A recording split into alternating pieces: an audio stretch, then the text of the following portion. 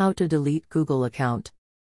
Google account is a service to use Google services like Docs, Maps, Photos, or Calendar.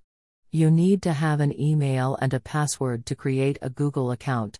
After that, you'll be able to use all of Google's services.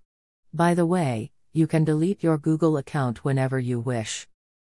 How to delete an existing Google account. Below are the steps you gotta follow to delete your existing Google account.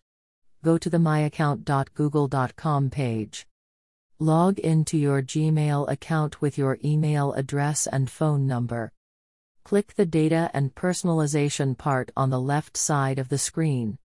You will see the Download, Delete, or Make a Plan for Your Data section. Click Delete a service or your account. Click the Delete Your Account option.